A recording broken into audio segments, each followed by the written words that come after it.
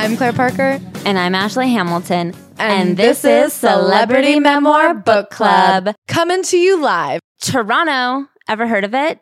We'll be there July 27th. Chicago, September 21st. Minneapolis on September 22nd. Nashville on October 11th. Atlanta on October 12th. Washington, D.C. will be back November 3rd. Philadelphia, we're back on November 4th. And San Francisco, we will be there November 15th. We also have a surprise city that we're doing on the 14th, and we don't know what it is yet, but stay tuned. It's a surprise to you and it's a surprise to me. If you live in a city, you might be surprised. I'm so excited to see you guys. I can't wait. The live shows have been so fun. I can't wait to live show to more people. And I will say, heads up, specifically DC, just because that's the only place we've already been. I think DC sold out in 2 days last time. Philly we went to too. Yeah, but Philly didn't sell out in 2 days. Okay. So I was just saying, DC, they're hot with it. They're clicking fast. DC, you guys are piping hot. Philly sold out. Chicago's also sold out before. So I'm just saying, if you guys live in places that we're going, other people know too. Honestly, Chicago, if the show sells out, I'll uninvite my family so that there are more tickets. Thank you. Claire? Yes? If you were to write a memoir about your week, what would you call last week's chapter? I'm on a budget. I'm doing it. I'm on a budget, baby. How does it feel?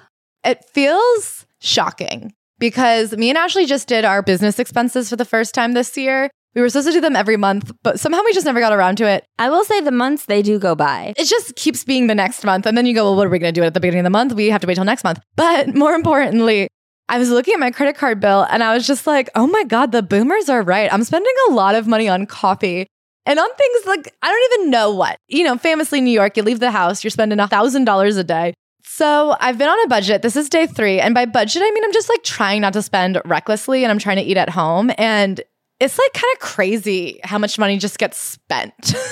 The problem is in New York, you're constantly next to something that you could spend money on. The lie that we're told is that groceries are less expensive because maybe that's true once you've been accumulating things for years, like a capsule closet. Every recipe requires you to have olive oil. I'm like, well, that's $30. I can get a lot of meals for less than $30. I think you have to build upon yourself. So I'm working on it. We're going for it. It's amazing what things just pop up. I had a call with my tax guy yesterday. Oh my God, that's another week. For the Patreon, I'm going to get into my enemy, the tax man, who failed to tell me that I'd be penalized if I didn't pay my taxes on time. He was like, oh yeah, you're good. And then later he was like, whoa, I didn't, no, you weren't good. And I was like, I feel like you should have said that to me. Anyway, I had to pay the government $61. That just pops out of nowhere. Do you know what I mean? And then I had drinks with friends and that's $35. And now I'm like, okay, well, that was a $100 day where I did almost nothing. Yeesh. So I'm just saying it's been eye-opening. And today, listen, we're not at the end of the day yet, but I could have a $0 day because the bus was free because it was broken. So actually, I'm kind of happy that my taxes are going to war and not infrastructure because it means free buses. Sometimes the systems that break down are bus payment systems and you kind of get a freebie. You go, that's my $275 back. Thank you, Uncle Sam. I welcome you to join me. I'm vlogging every day on TikTok because they'll bully me into smithereens. Ashley. Yes, Claire? If you were a celebrity and you wrote a memoir, what would this week's chapter be called? This week's chapter would be called It's Summertime, Baby, Rain or Shine. God, no, it's not. It's frigid outside. I got into the summertime mentality that 1.5 days that it was warm and I won't be brought down. I was out all weekend. I've been trying to make plans. So I moved to an apartment that's a little bit further from the train. And I feel like me and Bug have really found a great rhythm with each other. And I spent, I would say, the first many months of this year, really protecting my peace. Beautiful. I haven't been dating. I honestly haven't been working that hard at making plans because I get sometimes stressed out. There's prospect of having to decide things. I'm good at texting people being what are you doing Friday? But if they're I don't know, what do you want to do? I'm not good at being how about this bar at this time? So then I just don't text people and I haven't been dating because it's too annoying. And then I'm all right, you got to shake things up, you dumb bitch. And I feel like those warm days jolted me. And I've just been out and about and running around. And I'm oh my God, it's fun to do stuff. I like it. Anyway. Should we get into this week's memoirist? I think we should. Tell me everything. You may be saying, Minka Kelly, what do you have to say? But you'd be wrong. She has more to say than you. She has more to say than anyone I've ever heard in my life. Someone actually said, they're what could Minka Kelly have to tell us? And I'm I knew for a while that this was going to be a doozy because Ashley C. Ford, who's actually a memoirist, had a really good memoir. And I remember 6 months or a year ago, she posted on her Instagram that she got an advance copy of this book and it was really good. And I was damn, if she thinks it's good, It's good. I had been preparing myself mentally because of that. Can I say, this is going to go on our list of ones to actually read. Up front, I'd like to tell you that. We're going to tell you everything that happens in it in our particular style, but I really think that this is one that if you are curious about it, it's a do's. Minka Kelly, she's telling us everything. So the prologue does the typical here's a fucked up story from the middle of my life and how did we get here? We'll backtrack and find out. Yeah. So the story that she opens with is the first time she ever performed at a peep show. How she found out about the peep show, her boyfriend kind of tricked her into coming to this sex shop one time and made her watch while he watched these women, and then deciding to go her first night on stage and really learning how to just separate herself from her body because she knew she had to make enough money to move out of her boyfriend's house. I think normally these chapters do serve their purpose. You open Minka Kelly's book thinking what does Minka Kelly have to say? I do think this is going to be a good book. And the prologue gives you whiplash. You're just this is not what I saw coming. How did her life end up here? And then how did her life end up as we know it? How did someone who became famous 7 years after this, what happened to get us here? And how did this turn into Friday Night Lights a few years later? So the first chapter, again, starts not at the beginning, but when she's 7 years old and this vivid memory she has of going with her mom to the strip club. Her mom was a stripper and she was really excited to show her a new routine she'd come up with.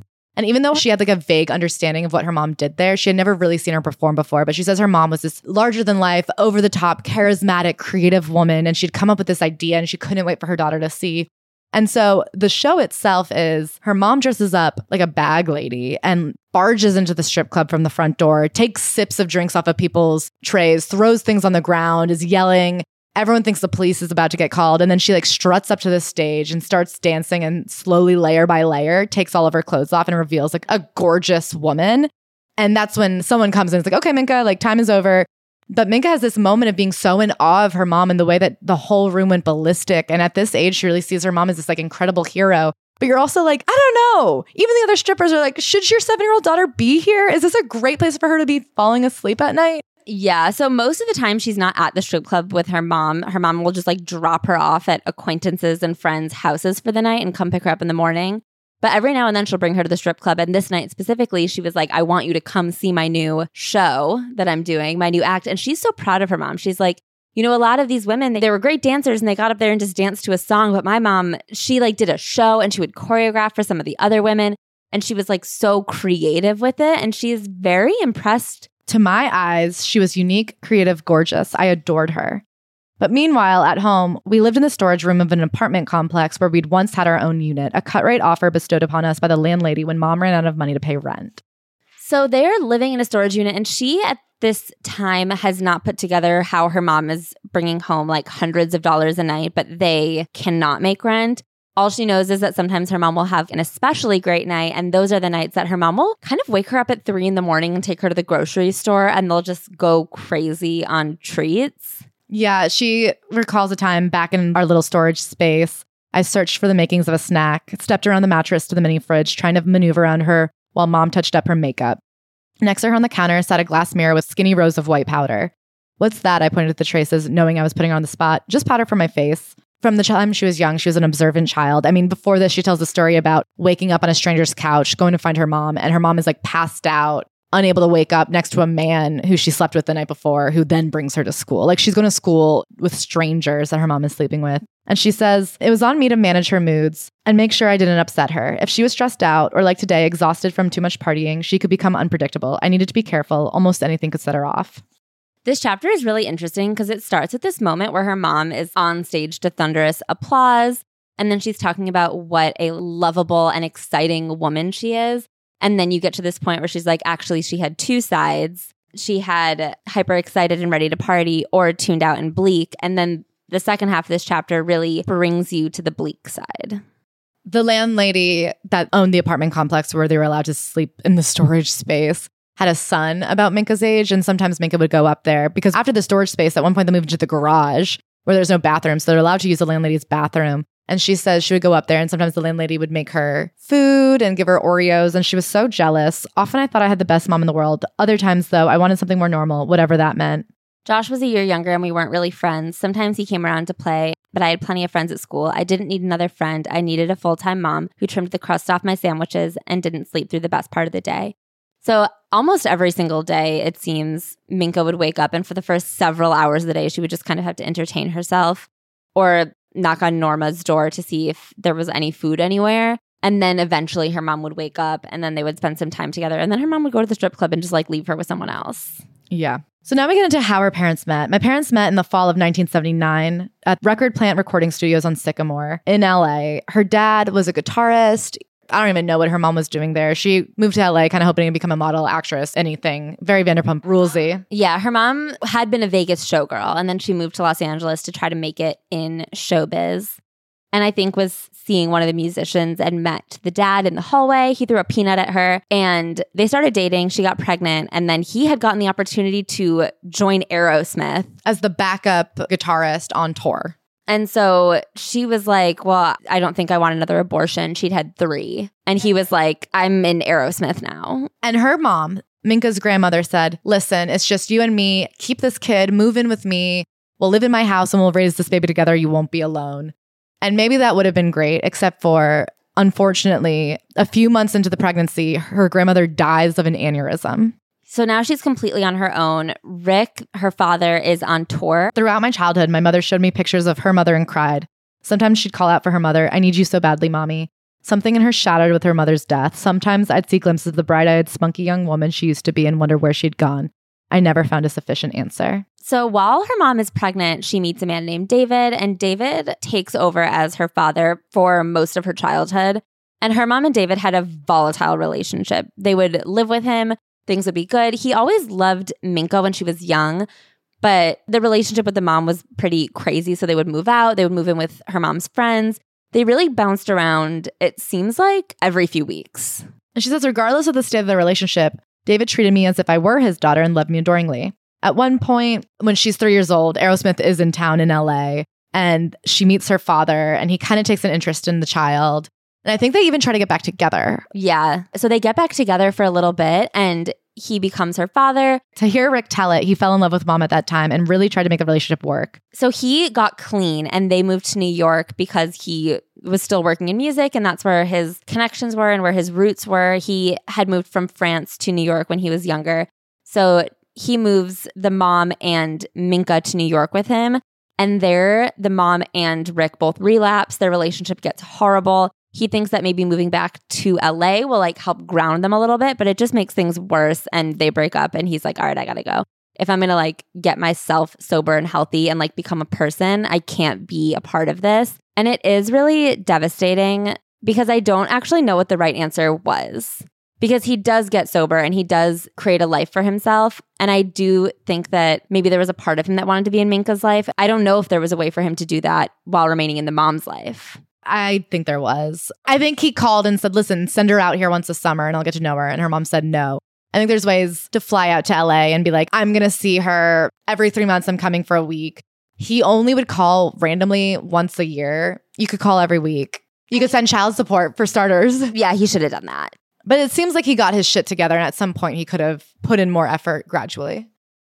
If you've been following along, you know about my recent development as a nails girl. It all started one day when I looked down at my hands and I thought, wow, if there was nail polish on these babies, I would look a lot more put together, even wearing just a regular schmegular outfit. And so I started getting my nails done kind of all the time, and it was a lot to keep up. There's a lot of time that goes into it. But then I found out about the Olive and June Mani system. They have everything you need for a salon quality manicure in one box. You can customize it with your choice of 6 polishes. And this polish does not chip. It lasts 7 days or more. And that is coming from me, someone who has to stick my hands in my dog's mouth fairly often because she is a street vacuum. When you break it down, it comes out to $2 a manicure.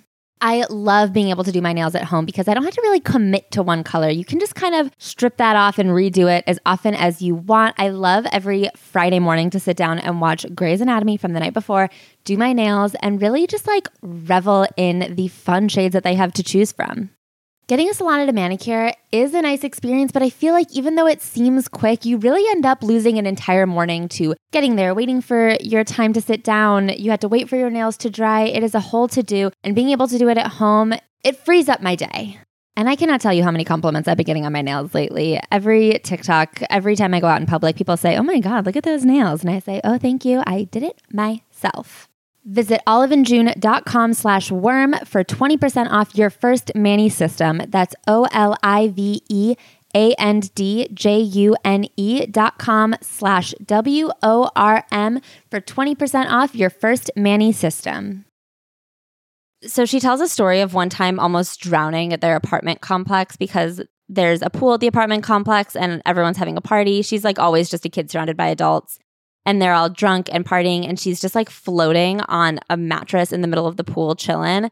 And then everyone goes inside. She falls asleep. She wakes up just floating in the pool and tries to get out of the pool and ends up falling off the mattress.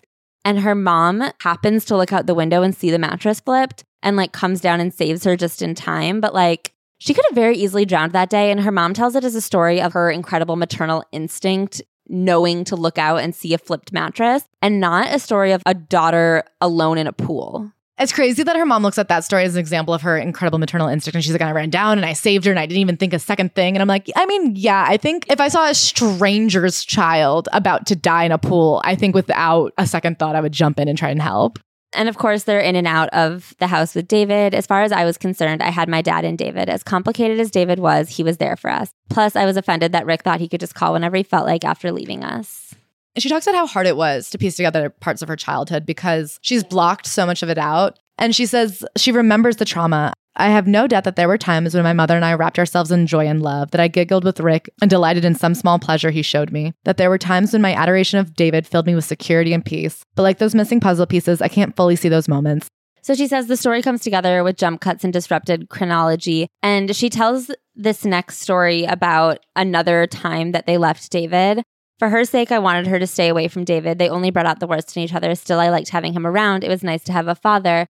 And this is the moment when I think they're like kind of co-parenting her in a way and something gets lost in communication and she is left at school. I have to say, I don't think something got lost into communication. Well, the mom forgot her, but claims that something got lost in communication. Yeah. So she's at school. Of course, at some point, the teacher is like, I just can't sit here with you anymore, Minka. And this is really Minka's like deepest insecurity is this fear of being a burden on people because her entire childhood, she was hoisted on every adult around her. She says that her mother was always looking for ways to like eschew the burden of having to take care of Minka. So she's at school. Her mom never comes to pick her up. And then finally 2 police come and they take her to Red Lobster and they take her to get ice cream. And Minka's crying and she feels so ashamed. And finally her mom comes to pick her up and she knows she's going to be in trouble. And so it's just story after story like this of times she was forgotten. She felt like a burden. That the people her mother gave her to, which I think was even more painful, then said, we can't take you anymore. Like she was very acutely aware that she was always an interloper. And she really internalized every time someone said, we just can't take care of her anymore as her being the problem. And David being the reliable one. David was also an abusive drug dealer. And he was the stable one. So at one point, her mom and David aren't together. She's living with her mom. They're in the garage. And her mom comes home so excited and says, they've picked me, they've chosen me. Her mom was this gorgeous 5'11", beautiful woman who had wanted to be a model and an actress. It hadn't worked out, but she finally got chosen to be like the main girl in this traveling lingerie show for the lingerie company. And so she goes, I'm going to the Philippines for 6 weeks. I'll be right back. You're staying with my friend.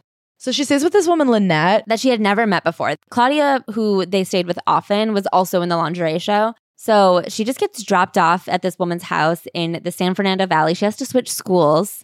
They're not nice to her at this new school. Luckily, Lynette is so kind and like cuts the crusts off her sandwiches. She buys her a pair of Nikes because she knows that'll really help her fit in. And so she's staying with Lynette and she says one day she comes home a little bit early and she hears what she knows is sex, even though she doesn't really understand what sex is. But she knows she's hearing something that she shouldn't hear. So she leaves and she pretends to come back later. And she goes, I was pretty smart for a 4th grader. Either that or a 9-year-olds are smarter than we give them credit for. Either way, I figured it out. Lynette didn't go to a regular job for one reason. Her work came to her while Amy and I were at school. So her mom would write her letters, call her every now and then. I wanted to believe her that she'd be back soon, that we'd move into a more normal life together, but she'd already been gone longer than she said.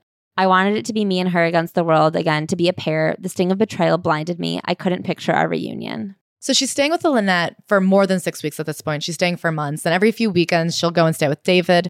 And she says, the minute I opened my eyes the next morning, I knew I had to get to work. It was my job to clean up after them. David liked it neat at all times. If he woke up before I'd finished putting the house back together, there'd be trouble. Everything had to be immaculate. She talks about learning to sweep up the rug because she couldn't use the vacuum, because if she vacuumed and woke him up, he would be furious. And then she starts getting into the physical abuse that David did to her. I believe David genuinely loved me, but that's because I knew how to behave. I knew not to talk back, to do as I told, whether I liked it or not, to keep the house pristine, to have manners, and to not speak when the adults were speaking. I respected him out of fear. I'd learned these behaviors fast. She talks about David's new girlfriend, Charmaine, who she walks in on him physically assaulting her and has these regrets of not stopping him. And I'm just like, you were a kid.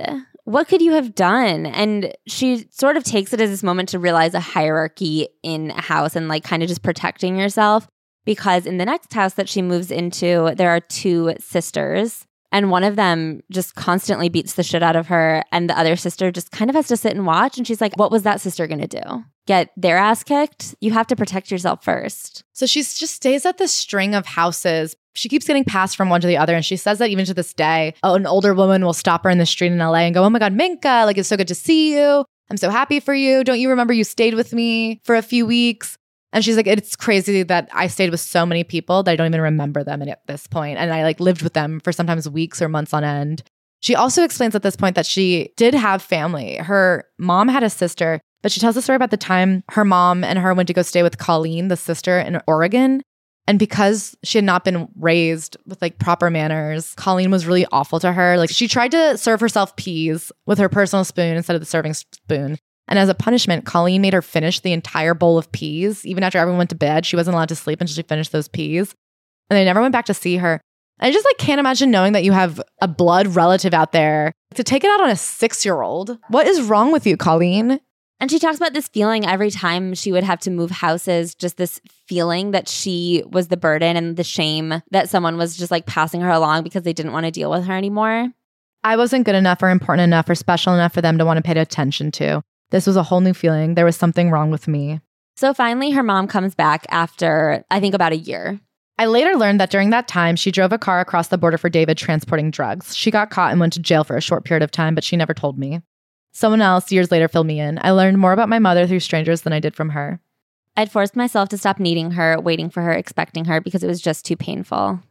So her mom finally comes back after over a year, picks her up, and they move in with the mother's friend, Claudia, and they stay there for a few weeks. And I guess eventually her mom tries to overdose, and Claudia has to take her to the hospital, and she spends 72 hours there. And when she comes back, she has a talking to her, and it's like, you can't do this. Like, you have a kid. You can't leave your kid behind. Like, your life is worth living. And her mom, Maureen, promises to get it together and says, like, I'll be better. I'll help around the house. And Claudia's like, I can't pick up after you and your kid. Like, you have to contribute in some ways. But by the end of the week, her mom is back in a depressive episode. She's still doing drugs and she's just laying in bed all day, eating junk food and not contributing. And so Claudia feels forced to kick them out again. I tried to make myself useful, tidying up the magazines in the waiting area. All my life, I'd been learning how to try to make myself useful. So she is just banging on the door, being like, Claudia, I'm sorry, I'll be better. Not the mom, no. Minka. Minka is a child saying like, Aunt Claudia, I'm sorry if I upset you. And the way she internalizes all of this is just so devastating because you can just feel it to this day, the intensive therapy that she's in. I'm like, God, the layers here, I don't even know how you peel through it. So they have nowhere to go after Claudia kicks them out. So they finally drive to Albuquerque, New Mexico.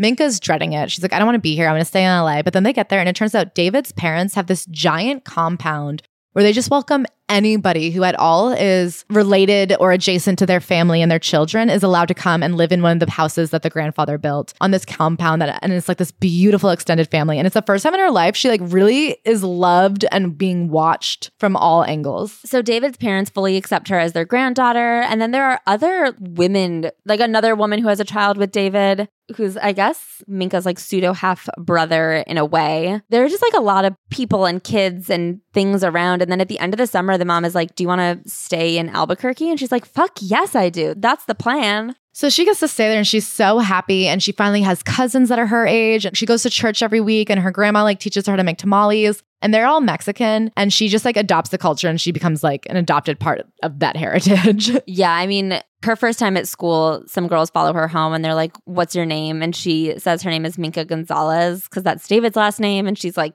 I know if they think I'm not Mexican, they'll kill me.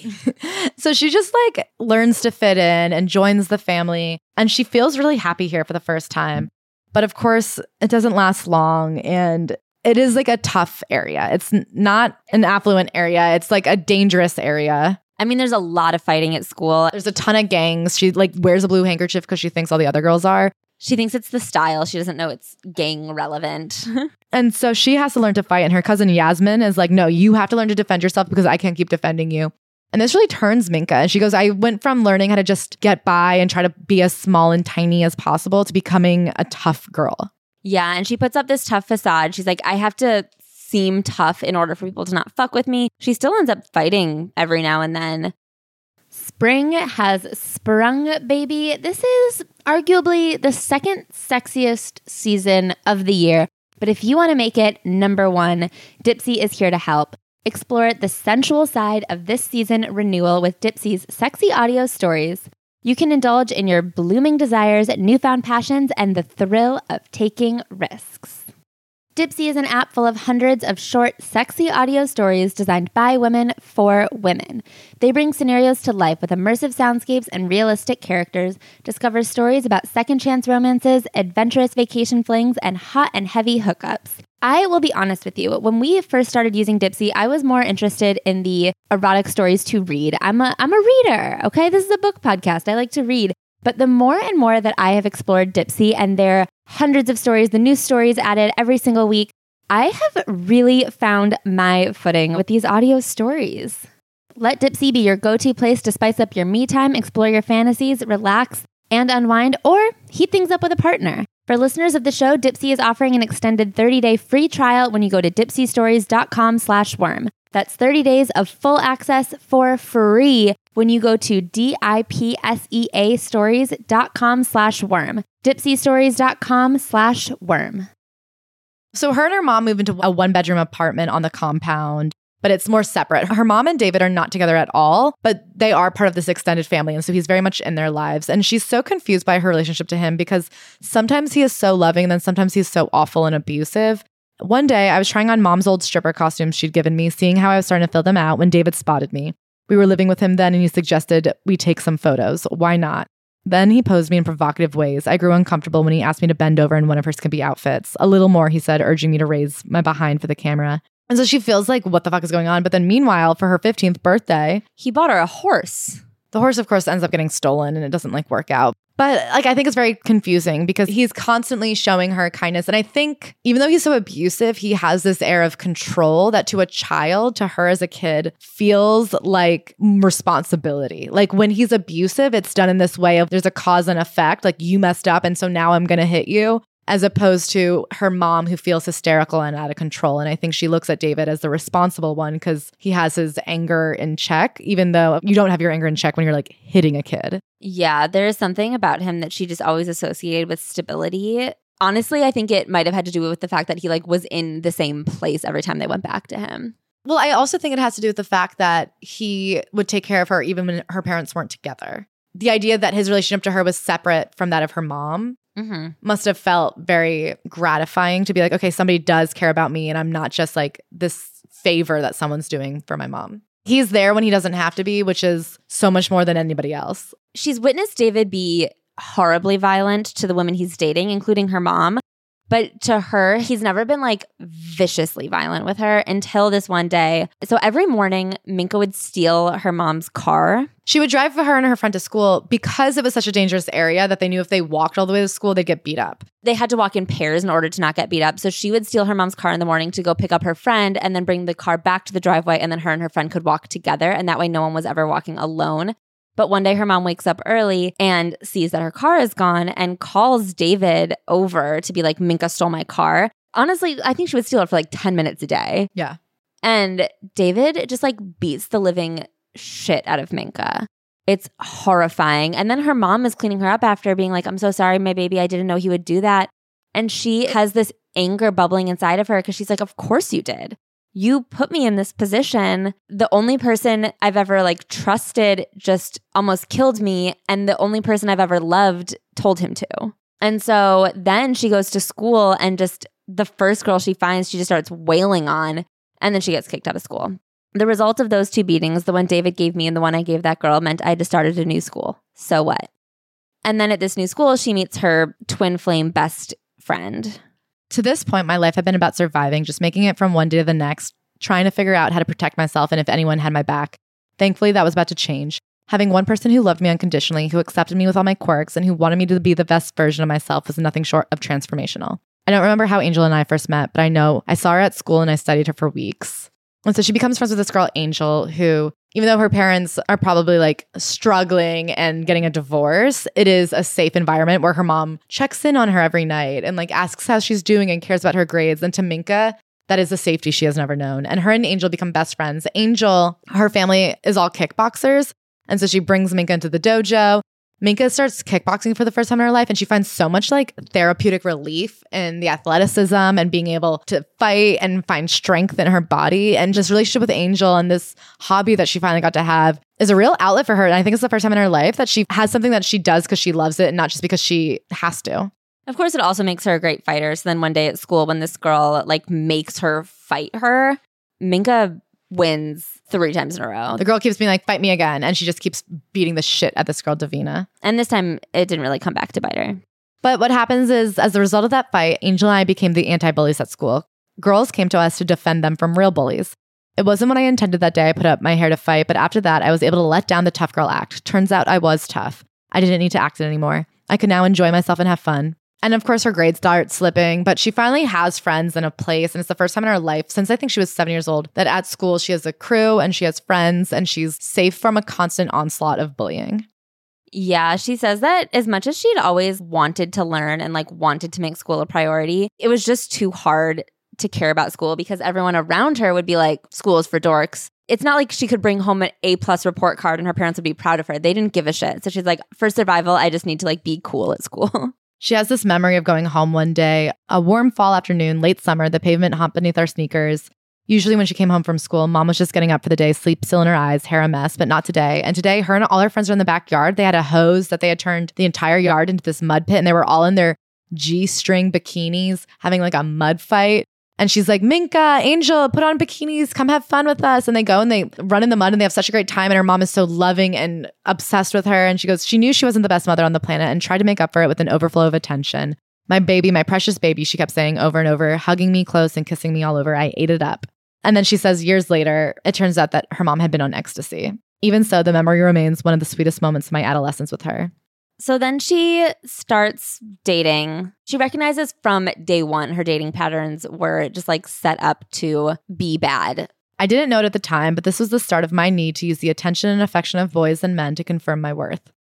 And she talks a lot about how she learned this from her mom. Like her mom had such a sense that her only way through life was to use her looks and her sexuality to find a man who could pay for stuff and protect her.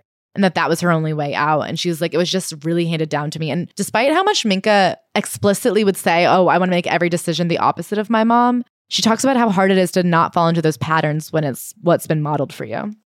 One day a girl walks up to her and is like, hey, that guy that you've been seeing is my boyfriend. And she's like, okay, you know what? That's cool that she was so tough about it. She says, I wasn't even mad. I was in awe. I love nothing more than a beautiful girl who could kick your ass. And I'm just like, that's you, bitch. You're beautiful and you kick ass constantly. You just beat up like 100 girls. So she's driving around one day with Angel and they meet a man named Rudy who's 22. She's 16 and he gives her a lot of attention and they exchange numbers. And right at the gate, Angel's like, I don't think this is a good idea. I think he's really old and he freaks me out. And Minka's like, you're just jealous. He likes me better than you. And of course, this begins a horrible relationship. A horrible couple of years that ultimately ruined her relationship with Angel. Of course, over time, this new relationship pushed Angel out of the picture. Part of it was that Rudy didn't want me hanging around her. He was very controlling and wanted me available to him at all times. He'd get mad if he knew I'd spend time with her and give me a hard time. I had made my choice. I was going to align myself with the guy. My best friend be damned. It saddened me to see the joy Angel and I once shared dissipate. But that was how the world worked, wasn't it? Mom had always prized her boyfriends over her friends, even over me. And besides, by trading Angel in for Rudy, I got a whole family out of the deal. So Rudy lived with his younger brother and dad in this gross, dirty shack. But she was like, I could go and hang out with Angel and her mom for a weekend, but you can't just move in permanently. But it was like, with a boyfriend, I could be there every day. And you're allowed when you're a girlfriend. Then she ends up officially moving in with him. So one day at school, a girl whose dad works for the DA comes up to her and he's like, I'm not allowed to do this, but your dad is about to get in huge trouble. Like they know he's dealing. So she tells her mom and she's like, hey, I don't know really what you guys are doing, but I think David's about to be in huge trouble. And her mom acts like it's no big deal. But the next day she comes home and her mom is packing everything and says, we're moving to Boston. And she knows, she's 16 at this point, and she says, if I go with them, they're not going to re-enroll me in high school. Like, we'll just be on the run. We'll keep bouncing around. They're not really looking out for me. They just don't know what to do with me. And she doesn't want to go to Boston. Her family's in Albuquerque. She's finally fit in after years of running. So she goes to her boyfriend's house and hides. And her boyfriend's dad ends up meeting with her mom and being like, just sign over custody to me. She'll live here. And so she moves in with her boyfriend, her boyfriend's brother, and her boyfriend's dad, and kind of just becomes the maid because she wants to not feel like a burden. The fact that I was jumping from the fire into the frying pan never occurred to me. Rudy, meanwhile, was sulking. He was not at all pleased about this new arrangement. It's one thing to have a teenage girlfriend, but another thing altogether to have her move in completely into your life. I didn't see it at the time. I was too awash in relief and the fact that Tomas had let me stay in the safe harbor. I'd got what I asked for, but no idea what it meant. Driving to school the day after that, I was forced to pass our old house because there was no other way to get to campus. Each time I'd avert my eyes and try not to think, but the words kept haunting me. They left me. So her and Rudy's relationship becomes even more toxic and abusive. He's very emotionally and sexually manipulative. He cuts her off from all her friends. The one female friend she's allowed to have, he's always trying to get her to have a threesome. They're always hooking up when she's in the house. She's cleaning up after everybody. He starts forcing her to take nude photos and then make sex tapes. He, of course, takes her to that peep show. And she is just miserable cleaning, but she doesn't know where else to go. And she just wants to get through high school and then go to college. And even the dad is like, listen, you're too good for my son. You need to get out of here. And he goes, here's what I'll offer you. If you can save up for first and last month's rent, I will be the co-signer on your apartment. I will help you move out of here. And that's when she's like, all right, I have to fucking get out of here. I have to make some money. So she goes back to the peep show that Rudy had taken her to. And she's like, can I work here? And they offer her a spot. She starts working at the peep show in order to save up enough money to sign for an apartment with Tomas's help. And when she gets her first apartment by herself, Rudy can't believe it because she had just graduated high school and wanted to go to community college. And he's like, no, I'm so fucking sick of having to deal with you going to high school. You're not going to keep going to school. You had to move out if you want to do that. And so she's like, great, I got an apartment. I'm going to go to community college and I don't want to be with you anymore. And he cannot believe it. But he kind of just lets her go. It seems like he's like, all right, bye. I can find somebody younger anyway. And at this point, she was really on her own. Her mom and David are Lord knows where. She had lost everything for her boyfriend. This is how it worked. Women sacrificed everything, their children, their friends to keep their boyfriend. I did the same to Angel. And so she's alone, but she finally gets this apartment and then she goes and gets a job at a cell phone company doing customer service and she can rent furniture and she is so fucking happy for the first time in her life. This was the first time in my life I realized I knew how to make a home for myself and that I was not a burden to anybody. Nobody gave me this apartment. No man helped me get it other than Tomas telling a little white lie. I'd built this all by myself. And then she gets a call from Rick, her biological father, and he wants to come see her because he has money to give her because one of her grandparents had passed away and left her a little bit of money. And on her deathbed, her grandmother had said to Rick, her biological father, make it right with that girl. Go get her. You're her father. So he comes to spend a weekend with her and they do just kind of click. They don't deal with any of the problems of the fact that he abandoned her for 18 years. But they like have a really nice weekend. He introduces her to all kinds of music and they like fall into a flow and then he gives her $4,000 and she uses it to buy a car. So she's got her car, her apartment. She's living her little life with her customer service gig and she's just so happy. And she decides to go out to LA to visit Rick for the first time. And she goes out there and she has a real sense of, oh, my life back home is too small for me. She does have this moment, though, where they're going to Rick's favorite restaurant and she can tell that he's embarrassed by her. She does her makeup very Albuquerque-ishly. She likes to have like crimped, very gelled big hair. She likes to do lip liner with like foundation lipstick. It's not an LA look. And he hates how much time it takes her to get ready. And she can tell that he's like embarrassed of how she presents herself. And so they're at this restaurant and she gets a salad and she's like, what is this? Can I just have iceberg and ranch? And they're like, we don't have that. And she goes, well, could I have spaghetti? And they're like, we don't have that. And he looks at her with mortification and she just says, listen, I said calmly, squaring my shoulders, if you'd been in my life for the last 18 years, I'd be the girl you want me to be. Just give me a minute, okay? A complete transformation of acceptance and humility came over him in that moment. Jesus, you got it, Mink. I'm sorry. To this day, he loves to tell that story. I think it was the moment I earned his respect. Unfortunately, it was also the moment that reinforced the lesson I'd long known. To earn love, I needed to be a certain way. Who I was simply wasn't enough. It was incumbent on me to make sure no man was ever ashamed of me. I had to be to his liking. So she's back in Albuquerque and she gets pulled over for speeding and she is beating herself up for it. She's like, I can't believe I was so stupid. I do not have enough money to pay this ticket. And then when they run her license, they realize there's a warrant out for her arrest and she has no idea what this is for. Apparently, one of the fights she'd been in at school, one of the girls had pressed charges. And because she had moved from her parents' house to Tomas and Rudy's house, she just never got the summons. And so she had been avoiding charges.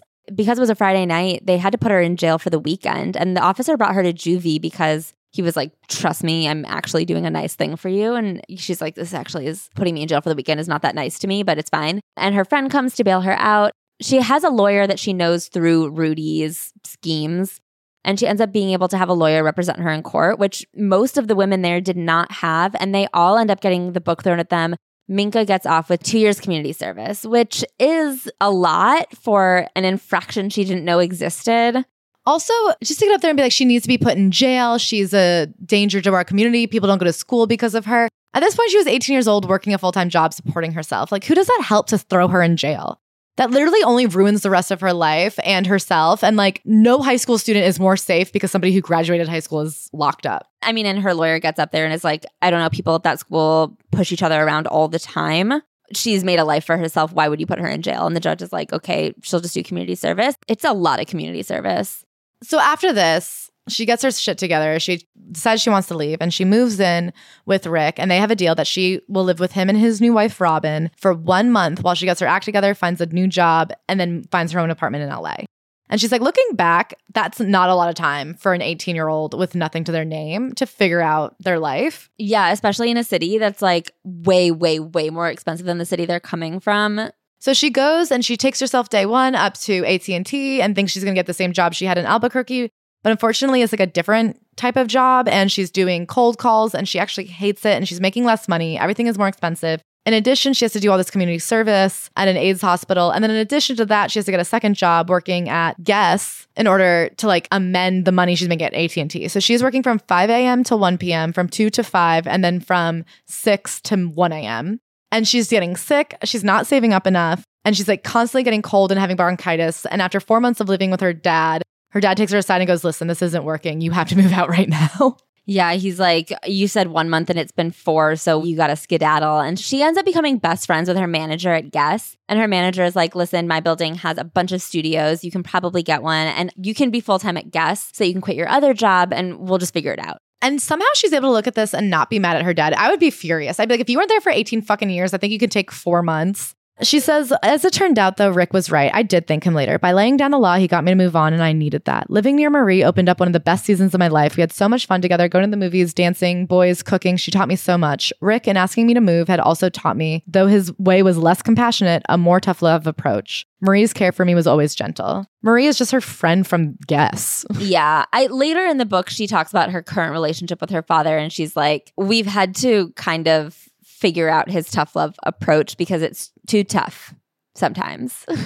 So she's living with Marie, working at Guess, having the time of her life. I think they're just being broke in LA and partying. And she's with her mom in San Diego and her mom's friend Kim, who was also a stripper with Maureen, but struck gold. Kim started dating a guy when she worked at the strip club, and the guy was like, your body is so hot, I'm going to make it a doll. And then that doll became a prototype for real dolls, which was like the first and preeminent sex doll company in the world. So then she is now so rich, the missus of a sex doll fortune. And she's just like, Minka, you're so beautiful.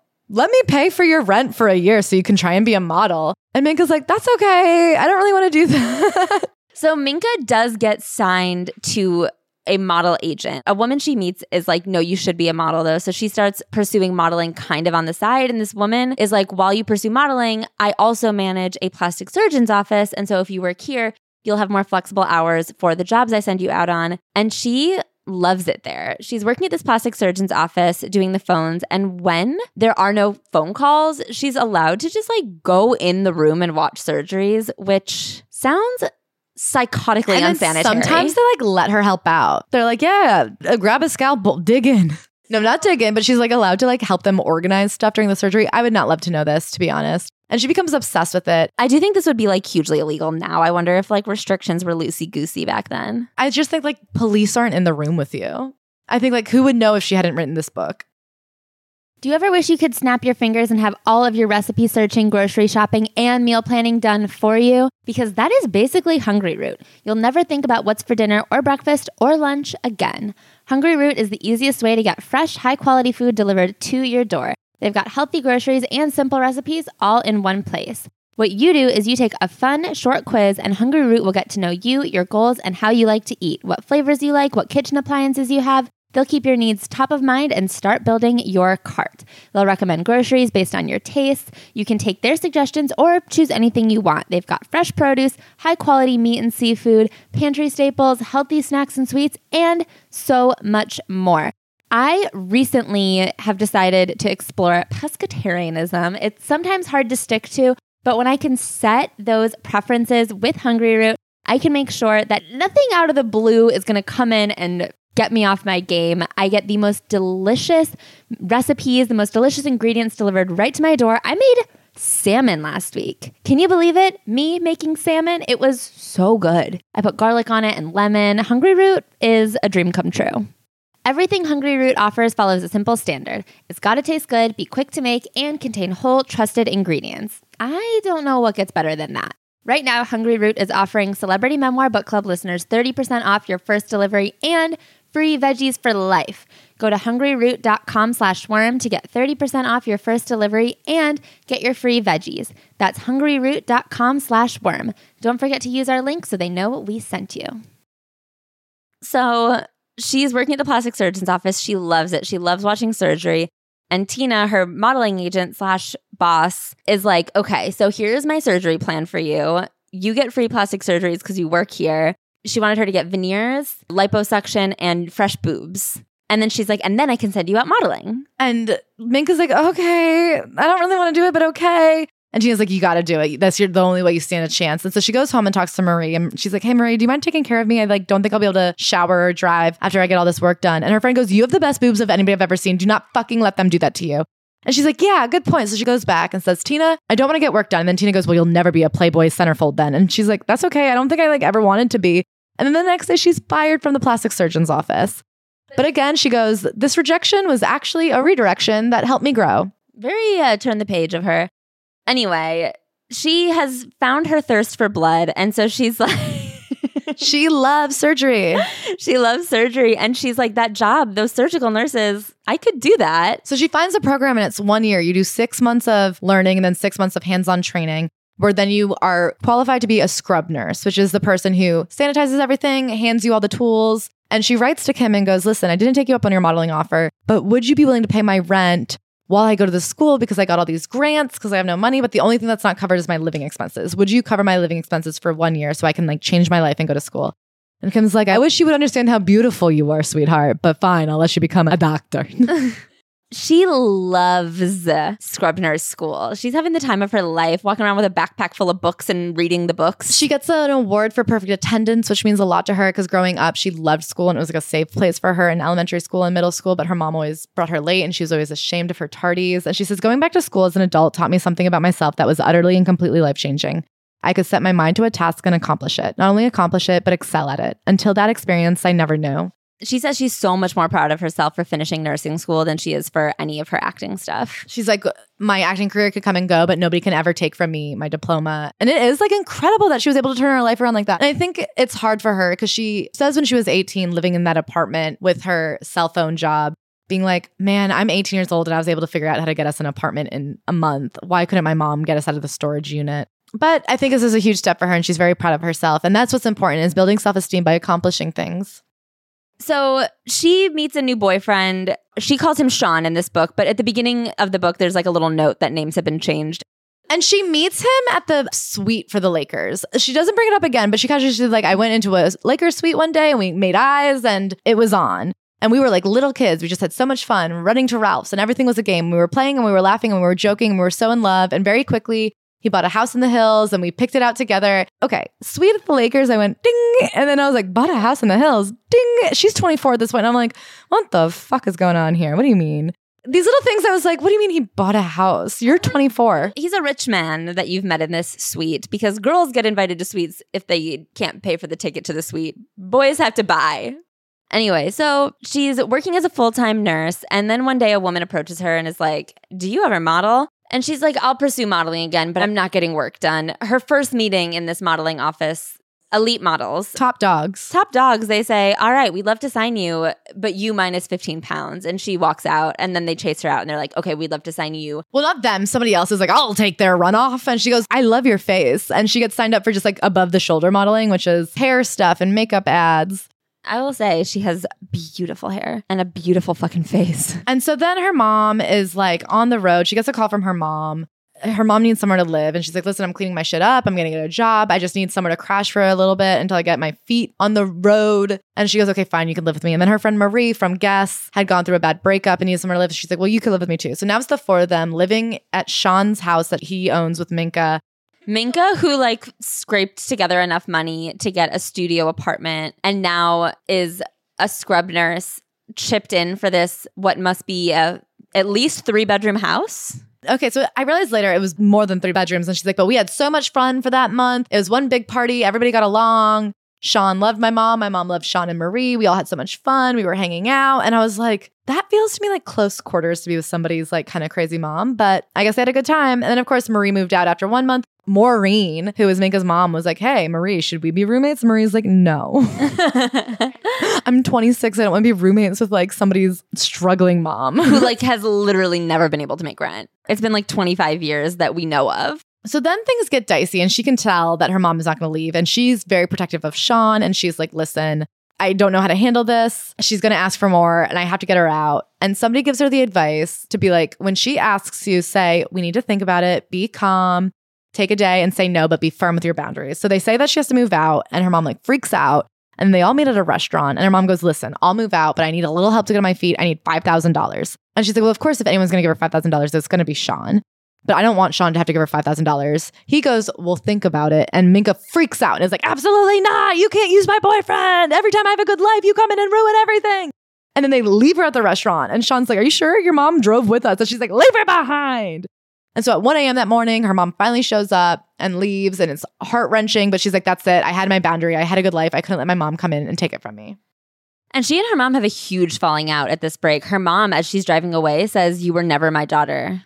And at this point, she is like using a lot of Oxycontin, which is what prompts Minka to be like, you have to get out of here. You're just back in your old habits of doing drugs all day, sleeping all day. Like, it's clearly not getting better and I can't be the benefactor any longer. So they don't speak for a little bit.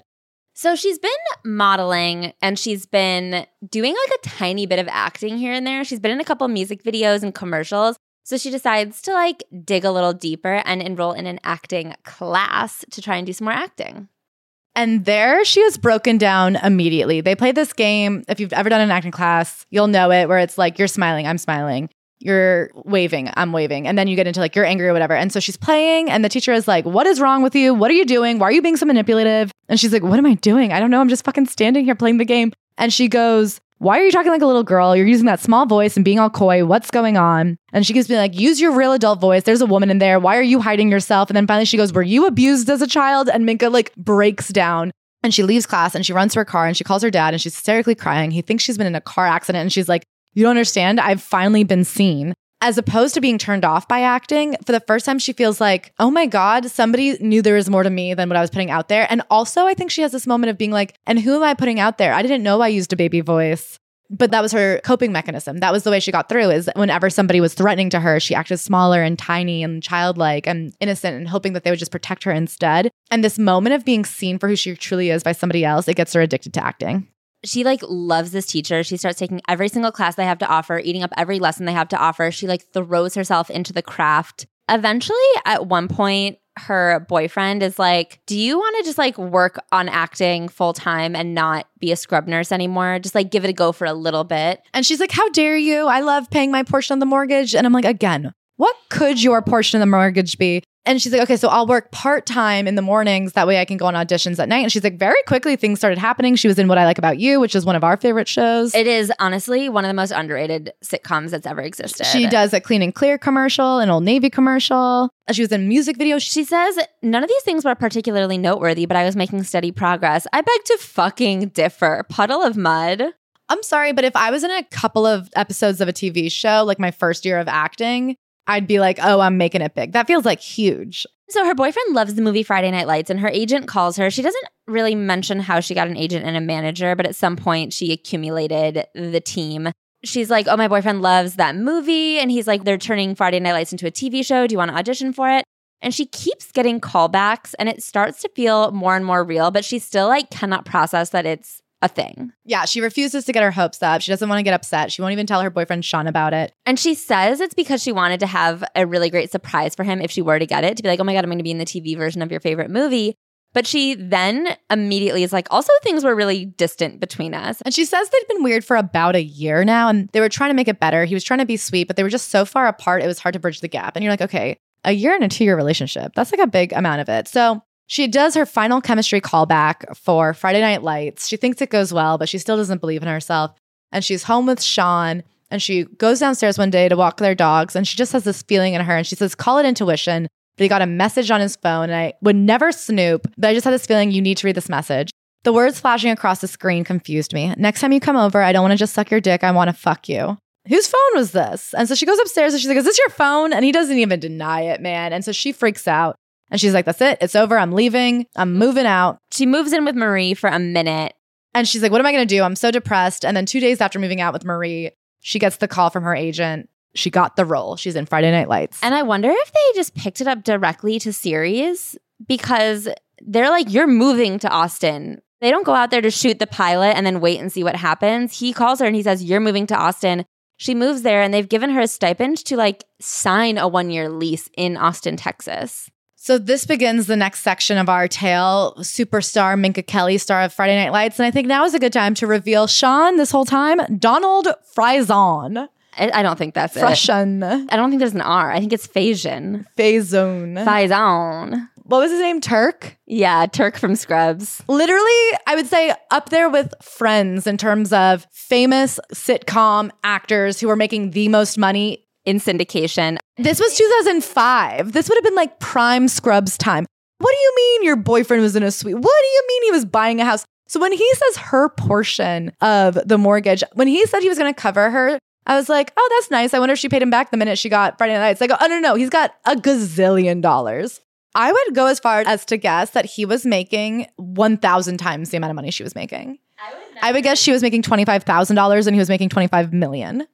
As soon as I learned that, I understood now why her mom was like, could I have $5,000? Yeah, she could have actually. Anyway, this is the cutest thing I've ever heard. She like calls her friends to tell them about her new role. She like calls everyone who's ever helped her to thank them for helping her. And she calls her doctor's office that she worked at and was like, I promise once we finish shooting this show, I'll come back and be a scrub nurse again. She did not. Her friend was crying. They were so happy for her. Still, I did know one thing. Over the past few months, I was crystal clear about what I deserved in life. I said goodbye to my mom and all her bullshit. And now I was refusing to put up with betrayal from Sean. That was growth. I tried to convince myself. This was a good thing, wasn't it? I mean, yes, it was. It's good that you didn't stay with your cheating boyfriend. It's good that you didn't let your mom's codependency ruin your life. And it's good that you're going to be the star of a huge TV show. She and her friend do a road trip out to Austin together. And they get there. She finds an apartment. And they like go to Target and she spends a couple $100. Ain't no thing. She's like, I've never just like gone to a store before and put things in the cart without really contemplating what the price was, whether or not I like genuinely needed it. She's like, I just got plates because I liked them. She describes this thing that Austin has that's a specialty there. I've never heard of it. It's called queso. She like describes the local delicacies and she's like, they put cheese and peppers. Every now and then they'll put chorizo in there. And I'm just like, they didn't have queso in Albuquerque? They didn't have queso at your local Taco Bell? Like, come on. Support for today's episode comes from Jenny Kane, the dreamiest place to shop with Mother's Day right around the corner. Jenny Kane items are classic, comfortable, and California-inspired clothes from cotton or cashmere knit sweaters that you're obsessed with to flowy summer dresses you will never want to take off. With elevated everyday basics and wardrobe essentials, getting dressed is easier than ever before. When it comes to investing in an outfit that'll last, we choose Jenny Kane. For a limited time, our listeners get 15% off their entire order. Go to jennykane.com and use the code WORM to get 15% off. I have had a Jenny Kane cropped cocoon cardigan on my shopping list for, I want to say I had it on my list for the better part of a year. And when I finally got one, you had to wrestle that thing off of me. Claire and I both wore our Jenny Kane sweaters nonstop on our travels this last month. And it is just the most cozy thing to throw on. You look so put together, but you feel more comfortable than you've ever felt in your entire life. The fabric is a gift to my skin. No matter the season, their dresses are effortless and gorgeous. The sweaters are the perfect cozy winter sweater or the perfect layer to throw on a summer night. Jenni Kayne is known for their luxuriously lightweight, perfect for any season garments. The classic cotton cocoon cardigan, the luxe cotton fisherman sweater, or the best-selling Chloe crew neck. These are core pieces you can dress up or down all season long. Their cotton sweaters pair perfectly with weekends or workdays and look so put together, worn layered or solo. If you haven't tried the iconic leather knot sandals, you have not felt true comfort. Leather gives them such an elevated touch, and they work with everything. They're the only shoes you'll reach for this spring and summer. Jenni Kayne believes in one thing, the art of simplicity. With a focus on comfort, quality, and timeless design, Jenni Kayne makes pieces that truly never go out of style. Simple, stylish, comfortable, and chic, Jenni Kayne is the modern minimalist style that makes you feel as good as you look.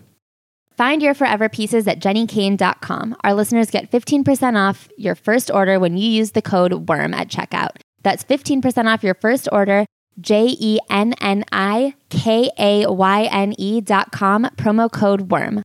Mamas, this is your month. You deserve this. So all of the other Friday Night Lights people start arriving. They're all getting along. They're having fun. She's so freaking happy. She's not a good actress. She's like camera shy. She's warming up. She's doing her best. And right away, she meets a man I had never heard of called Taylor Kitsch. And I know what you saw. Can I say something? Even as somebody who's never seen Friday Night Lights and didn't know what Taylor Kitsch looked like and doesn't know anything, all you have to say is he was cast on like a teen drama as the heartthrob. There's like a teen drama heartthrob, and then there's Tim Riggins. I like need you to watch a couple episodes or like maybe 4 or 5 seasons of this show to like really understand what I'm talking about. He's not Chase Crawford. He's something else. He's not Chase Crawford. You're like, yeah, Chase Crawford is a handsome boy. He was Tim Riggins. Got it. They start hooking up. We fell in lust fast and hard. And I would have told you back then that we were madly in love. Mad, yes, but love it was not. We were infatuated with each other and I had no idea how to give or receive love back then. Then, almost immediately upon starting this next whirlwind chapter of her life, her mom calls. She is not answering her mom. Her mom is calling and texting and finally is like, I really need to talk to you. And she's like, well, that's weird. Her mom has cancer. She calls Rick and goes, ugh, what do you think? Like, she's always blowing things out of proportion. Do you even think it's true? And Rick goes, yes. And he says, there's a ticking clock now for you to sort things out. There's a lot you two went through together and you're going to need to work out your resentment with her before she dies. Otherwise, you will regret it for the rest of your life. My world began to spin. As mad as I was at my mother, I still needed her. I still wanted her in my life. I couldn't allow what Rick and she were saying to be real. My mom wasn't going to die. That wasn't possible. So pretty quickly, Friday Night Lights, it's a dream job, but it's not the like summer camp adventure she hoped it would be when she first met the rest of the cast. Pretty quickly, things kind of divide into teams. Her and Taylor Kitsch are very on again, off again. And she takes a lot of responsibility for that. I mean, you would not know that from the headlines that have been like spewing out of the people who barely read this book. She is like, I was not good at giving him what he directly told me he needed. I was like very hot and cold. She's like, I got really good young at turning off my emotions. When David would hit her as a kid, he would say, and you're not allowed to cry. And if you cry, I'll hit you worse. And she just decided once as a child, I'm never going to let anybody see me cry. So she said she would come to set and pretend nothing had happened. And meanwhile, he was very emotional and heartbroken all the time. And so people would coddle him. And she also says, and then when they were on, she didn't feel she needed any other friends. She had her boyfriend. She could be alone with him. And then, of course, when they broke up, she was completely isolated because she hadn't put work into those friendships. All she had was the boyfriend. And now the boyfriend, everyone felt bad for. Yeah, my tough guy approach only left me alone. My heart was so guarded that I couldn't even acknowledge that this was a real relationship with real feelings.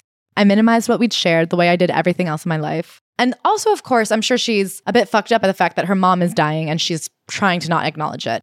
She also, I think, was the newest person to the acting world on set. And I think she says she took a lot of things personally. She was just doing her best to stay afloat in a lot of different arenas of her life. And it ended up for a tricky social relationship. On Friday Night Lights, the way I was working was making my work messy and maybe even sometimes a little unnecessarily melodramatic. Like I said, though, I was learning on the job. So she says she was so emotional at this point between her relationship with her mom, that she was always on the verge of tears. And when she had an emotional set day, she would turn on her sad music all day. She wouldn't speak to everybody. And she would just show up to set in that mindset of like, I'm depressed, I'm wallowing in it, I'm on the verge of a breakdown. And they would call action and the tears would flow, And she goes, now I know that you can show up and be nice to the crew and then maybe like act. But she couldn't do it back then. And who can blame her? Yeah. So her mom comes to visit. She was sick and tired and breaking down, her life ebbing away, and I was blind to it all, determined to see her the way I needed her to be. She says her mom came to visit and her mom was so proud of her and genuinely happy for her. And they spent this weekend where Minka just pretended she wasn't sick. Like they would go to Target and she'd be like, Mom, hurry up. Like, why are you going so slow? And her mom was walking around with a cane going through chemo, being like, I'm coming. And she just refused to believe that anything was really happening to her mom. And in the meantime, she's taking up Rick on his suggestion that she should go to therapy. And she goes to a bad therapist. So this is the thing. This is what is very difficult about therapy is that not all therapists are good at therapy. And I think it takes a lot of strength and determination to find a good therapist because it is a lot to like meet someone, offer them the level of vulnerability that you have to do in therapy and then be like, never mind, I have to start over. And then also I think it's hard to stand outside of yourself and go, well, I'm acknowledging that I need help. I need an external idea about this situation. But I also can decide whether or not what you're saying is right or wrong. Like, it's a hard place to be. And of course, she is not in a good spot. And so I'm reading what this therapist is saying to her. And in my head, I'm like, that doesn't sound right. And I was like, even thinking about what I was going to say on the podcast and be like, well, listen, I'm not a therapist, but I don't know that this is really what you should say to anybody. And then by the end, I'm like, oh, that was wrong. Her therapist says, your mom didn't love you. This was a concept that had never crossed my mind. Not even in our worst times did I think she didn't love me. I explained to my therapist that she had it all wrong and she disagreed. That's not a mother's love. A mother doesn't choose a man or drugs or partying or anything else before her child. That is not love. I didn't know what to say. I refused to agree. This would shake my entire reality if I accepted this perspective. That's because it's the wrong perspective. And it's like so lacking compassion or understanding of anybody's struggles. Like you can love somebody imperfectly and you can love somebody but have like bigger demons you're fighting. It's just like so wrong. So her therapist has her write a script of what she needed to say to her mom. She literally says, you need to tell her all the ways she hurts you before she dies. Oh, God. So she goes to see her mom and says, you were a bad mom, and starts reading off the things that happened before her mom, like, fully just crumples. And she's like, was this a mistake? She goes, it was such a bad idea. Just remembering this conversation still brings me so much pain. Everything inside her, so much of which was already broken, shattered to bits before my eyes. She closed in on herself like a building that's imploded, collapsing deeper with my every word. She was destroyed. And so immediately she's like, no, it's fine. Don't worry about it. And her mom just goes, I'm sorry. I'm just so sorry for everything. She didn't defend herself or justify. She just simply apologized and cried. And she says, now I look back and I see that once she developed cancer, she stopped having this thing she did where she pretended everything was fine. And I mean, we see that when Minka said, hey, somebody said the DA is coming for you. And her mom goes, no, they're not. Why would they come for me? Everything's great. She goes, once she got the cancer, she was so humbled that she could finally admit what had gone wrong and started taking responsibility for her choices. And like the relationship we had was healing. Like she was coming from this place of acceptance. And that's why we were able to get along at the end. And I didn't need to confront her with everything. She knew. At the time, Mom and I were doing so well for the first time in forever. I begged the universe for more time with her. It felt so good to be realigned. She and I were getting along so beautifully. Please give me more time. So eventually her mom decides to stop chemo. The treatments are ruining her. The doctors say that with chemo, she would have a year. Without chemo, she has 6 months. And so they say, let's just go without. I mean, every time she sees her mom, she's just withering away. For the first time, I started to see her as a fellow human and woman, not just my mother. My heart broke for her because this poor baby, she'd never gotten a break.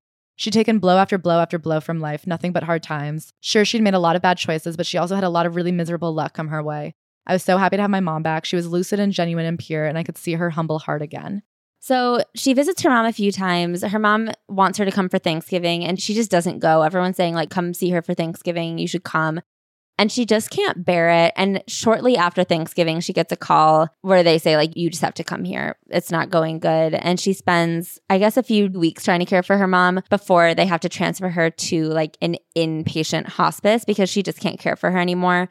Her mom is like resisting medication. She's resisting care. She's become very difficult. And so Minka's like, I actually just can't do this on my own. And her mom passes a few days later. She has this moment where she's at hospice with her and the nurses come in and say she has 6 hours left. And she just lays on the bed and holds her. I told her how much I loved her. Her friends were all sitting on the couch in the room and the hospice nurse came in to check on her. I wrapped myself around my unconscious mother even tighter and kept whispering in her ear how thankful I was for everything she tried to do right and that I forgave her for everything else she'd done wrong. I knew she could still hear me. I rubbed her head and kept telling her how much I loved her and that she didn't have to fight anymore. It was okay to rest now. Finally, her mom passes. Rick is there and he says, let's give her a minute with her mom. In that moment, everything came pouring out of me. I just fucking wept 28 years of tears. I had never cried so hard in my life. So they have her cremated and she's just listening to every voicemail she has, reading every letter. and she's just like in a depression and she doesn't know what to do. She had been living at her friend Holly's house. And one thing about her mom is she always had best friends. She's been living with her friend Holly, and she had been telling Minka, when I die, I have a treasure chest for you filled with things that I want you to have of mine. And I've left you a journal that I've been writing in that I want you to read.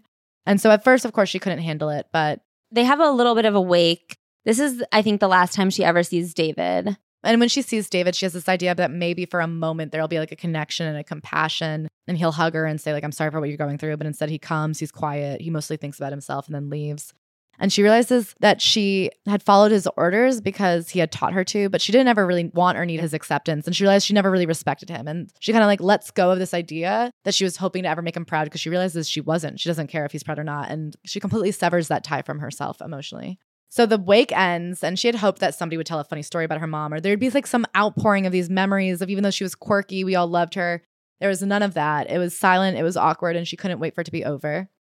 So finally, a few days later, she feels ready to open the chest. She has no idea what her mom has in store for her. She's like, maybe it'll be a bucket of flamingos. Her mom loved flamingos. Maybe like all these treasures and things from around the world. Tchotchkes. It's just socks. It's 40 pairs of balled up socks and a journal. And her friend's like, well, maybe she meant to, but she forgot to get around to it. And Minka's like, it's fine. It's so her. They'll keep me warm. And it gave her a real good laugh. And she's like, hey, I needed to laugh. It was very funny to be set up for this treasure chest that was filled with just her socks. She takes her time going through the journal, but she's finally able to open it. In reading it, I came to see her as a beautiful, deeply flawed, and deeply pained human who never really got a damn break. I saw how our society convinced her that her currency was to be found in looks, and those looks faded with the years. She had nothing left to hold on to. She only had me. Her mom loved flamingos. She starts seeing flamingos everywhere, and a medium that she talks to is like, that's your mom. And she's like, you're being a bit goofy. And then she sees like a fuck ton of flamingos that day, and she's like, okay, maybe that's a thing. She also talks about how she felt that she wanted to be able to give back, that she had gotten a couple of really lucky breaks in her life that allowed her to escape generational poverty and what had happened in her family. And she finds a way to give back. It's called Able. You can support Minka's tries. She also tells a story about a time Harvey Weinstein comes after her, and they meet for lunch. And he basically says, I'll let you do whatever you want. You can fly around in private jets if you want to be my girlfriend. And she's like, thank you so much. That's such a nice offer. I'm okay. He's like, well, don't tell anyone. And then she goes, by not telling anyone, I was complicit. And I was like, well, Minka, you deal with your shit. We'll deal with Harvey Weinstein. You don't have to take that on your shoulders too. I will say, like, on the list of people who were most complicit, you're pretty not on it. Your name falls low. And then Rudy resurfaces with a sex tape that was technically child sexual assault material because she was a kid. She had actually called him when she first started getting a little bit of success under her belt, and she was like, I know that you have some things. I really hope that you will not share them. She thought they had this like kind of connecting moment. He had a wife and kids at that point, and he was like, hey, they're as good as destroyed. Don't worry about it. And she like thought that was it. And then, of course, years later, now she's very famous, and he's shopping the tape around. She is able to have a lawyer cease and desist it away from him. Everyone who would have distributed it, a lawyer reaches out and is like, hey, she's underage in that video, FYI. And she still has to pay Rudy $50,000 to kill it fully, which I like cannot believe the financial burden of knowing a man. I don't understand how he wasn't thrown in jail for trying to distribute that. I don't know. Like, why did she have to pay him? It made me fucking furious. And then we got to the last chapter, which is a reckoning. She is dealing with a breakup with a man that she'd been with for many years, and they had tried IVF, and she had gotten pregnant but suffered a miscarriage. And in the fallout of this miscarriage, she didn't really want to admit to him how much pain she was in. She was afraid of being a burden. And in keeping herself walled off, he was like, I can't relate to you. Like, I'm so sad about what happened. And it seems like you don't even care. And they break up. So she is fucking down in the dumps. Her friends are here to help her out. What got me through that time was the women in my life. The fact that I had such fiercely loyal friends who loved me so much made me think I'd done something right in my life. If I can give one piece of advice to young ladies reading this, it would be to always and consistently invest in your friendships with humility, love, and intention. I love that. And she goes on to say, after that breakup, I underwent a series of ketamine treatments. What did I have to lose? I could no longer deny that I was the common denominator in all my relationships, nor how my old patterns kept wreaking havoc on my love life and would continue to do so if I didn't find a way to heal the little girl inside me who felt so unworthy of love. It was clear talk therapy had only got me so far. So she talks about how she had been going to therapy for so long. She was in something called like awareness hell, which is she's like, I knew the problems, but they weren't healing. I was acutely conscious of all the patterns and unhealthy choices I made with men, but I didn't know how to unravel those wires. And I do feel like that in itself is such an impressive awareness to me. The way that she like keeps on trying new things and new therapies and new ways to like heal herself. I just think she has so much trauma that I don't know if there is a solution to it, but I love that to her there's no giving up. There's no end goal. Yeah, there's always this hope that you can keep trying to build a life and relationships for yourself. So she tries ketamine therapy and she explains why it supposedly works. And she compares it to anesthesia. She's like, if you weren't under anesthesia, you wouldn't let someone like jump in and grab your kidney. You need to be put under to allow somebody to like cut you open and do what they need to do. And so by being on ketamine, she could like access the parts of her memories that her brain keeps her protected from because they're too painful. The first moment she talks about on ketamine is when she was 16 years old, back in the little house she shared with Rudy and his dad and brother. For the first time ever, though, I saw myself from the outside. There she was, just a young teen, alone in the world, cooking and cleaning, working hard to pull her weight and not asking anything from anyone, staying with a man who didn't want her there, and yet she had nowhere else to go. The more she maneuvered to get the love and compassion she craved, the more her desires were thwarted. For an hour or more, I watched this movie of my earlier life and I wept deep, chest-shattering sobs for that girl. I felt an empathy for her I never experienced before. She was so young. In the integration session with the doctor the following day, when we unpacked what had happened, I realized that I had been operating in my adult relationships like that scared 16-year-old. I had decided at some point, unbeknownst to my conscious mind, that men are not to be trusted and always must be kept at arm's length. I had one foot out the door, ready to leave at a moment's notice. I would allow no one to get close enough to hurt me, and if they did, I'd either sabotage or run. And she just is like, so now I'm trying to teach myself that I'm an adult and I'm in charge, and that little girl doesn't have to like operate from a place of fear or of abandonment or panic. So in the epilogue, she talks about how many therapies she's tried and how she's constantly just working to get better, to heal herself. One day when she was in this horrible place and staying with her friends, one of her friends said, what if we go to a pole dancing class? And she had a therapist say, like, you are obviously working very hard to prove you're not a stripper's daughter. Like, the way you dress, the way you move through life, you're not living as Minka. You're living as a girl trying to prove she's not her mother. And in this pole dancing class, she, like, finds so much power in herself. And she says, as a result, I walk a little taller today. I'm proud of me and all I've survived. It's kind of ironic, but a side product of this pole dancing is that I came to love and appreciate my mom in a whole new way. This was medicine. In my classes, I was bearing my soul, all but naked, fumbling through the moves, having a hard time picking up the choreography, but no longer fighting against the shadow of side of my past. I was no longer judgmental or ashamed to be a stripper's daughter. This was my life. This was me, and I gloried in all of it. I have so much more empathy and grace for her than I ever had when she was living. The ideas of forgiveness and compassion were not foreign concepts to me back then. I did my best on her dying days to tell her how much I forgave her and to give her credit. She did many things right. Sometimes I have conversations with her after pole dancing class, say, or driving around or simply taking a walk. I summon her spirit and I ask her the questions I never got to in life. What was that like for you raising me? What were your struggles? Tell me everything. I literally cried on the bus finishing this. I mean, this book was so deep and enthralling and readable.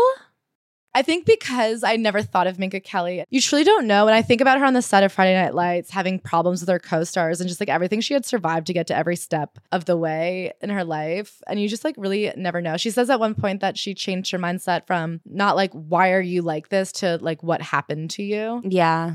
And how that helps her go through with more grace. And I think she's such a good example of someone who you'd be like, well, what happened to you? And you're like, oh, damn. The way that she always strives to keep working on yourself, like that's fucking exhausting. It's exhausting every year to go in and say, what's a new way I can work on myself? I mean, after that first therapist she met caused a whole new layer of trauma, her going to her mom on her deathbed and being like, you're mean. I mean, more than that, to have a therapist, a person in authority say, oh, your mom doesn't love you. Like, let her have the one thing she has, which is that like her mom did love her. It was just, she was troubled. Maybe like get to know a girl first before you say the only person you've ever known, she hates you. Jesus Christ. This was just a really beautiful book. And I think she like put forth so much into it. And I know she talks about the process of writing throughout and how when it became cathartic and how she went through it, she kind of mentions the interviews she did and how she accessed her past memories. I think it's really worth a listen. And it really is. She's like, this book is for the girls out there who feel unseen and like nobody's caring about them and wondering if there is a chance they can get out. You can, if you're so beautiful. If you were like strikingly gorgeous. I mean, she just has so much grace and so much understanding for a lot of people who tried to ruin her. And I think something that's so beautiful about her is that she went through so much, but she takes such pains to recognize the times she was lucky and the way that it wasn't the worst and the people who were kind and the friends who propped her up. And I think that's how you have to be to get through life. Even if you do have the worst life, you have to find the moments. Otherwise, you'll just drown in it. Yeah. So thank you for sharing this, Minka Kelly. We love you. And you know who else I love? Our 5-star reviewers. Thank you to G.W. Puente. You're the only first president in my eyes. Thank you to Pager522. I would love to beep you and say thanks. Thank you to Night Blooming Jana. To me, you bloom 24 hours a day. Thank you to Morgan0630. I wish June 30th could be a parade dedicated to you. Thank you, Queen of the Surf. I would love to catch a wave with you. And thank you, Leanna L. Urenko. You're the besto. I love you guys. Bye.